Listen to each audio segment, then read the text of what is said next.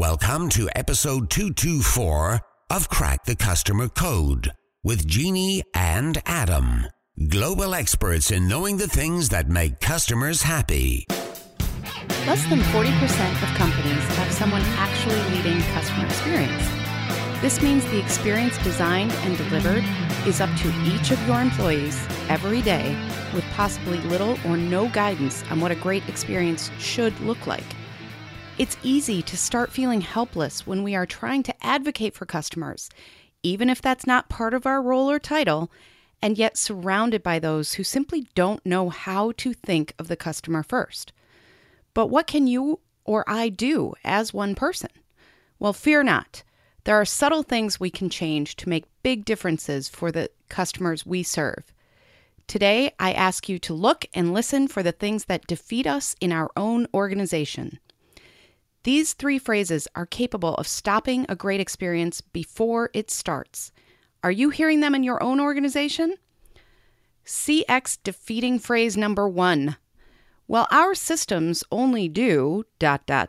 fill in the blank. The translation of this is really that it is too painful to change the billing system that customers hate, or the onboarding process that we know is cumbersome and takes too long, or the horrendous renewal process when we ask our customers to continue to be loyal to us, but we make it painful for them to do so. If our systems are forcing this kind of pain, it really means that we are allowing this to happen because of a lack of attention to these systems. Don't let this excuse get in the way. Ask those hard questions. Why can't we change it? What can we change?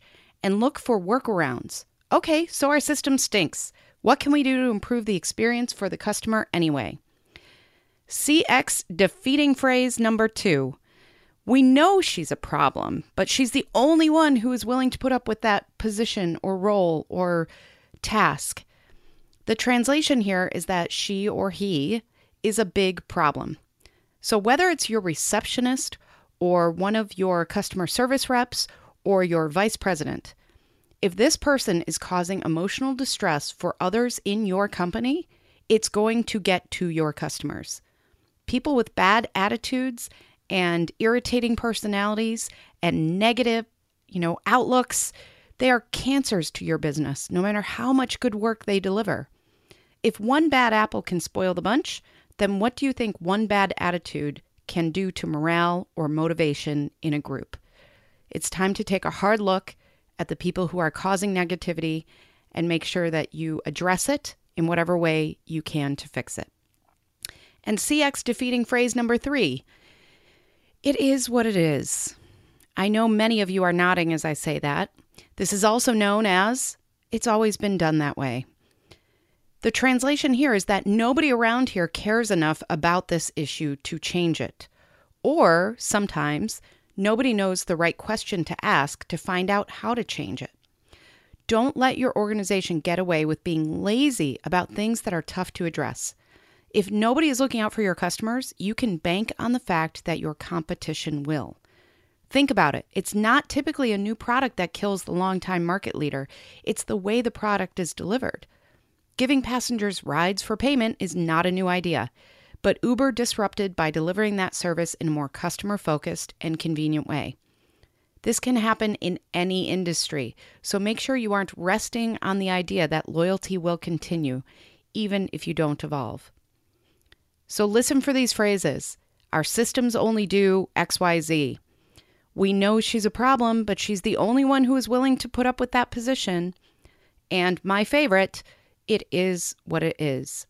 When you hear that in the next meeting, it's time to shake things up and really advocate for your customers. Thank you so much for listening to Crack the Customer Code. We are a proud member of the C-Suite Radio family. Make sure to learn more about my co-host, Adam Toporek, at customersthatstick.com and connect with me, Jeannie Walters, at 360connext.com. That's Connext, E-X-T. Until next time, take care of yourself and take care of your customers.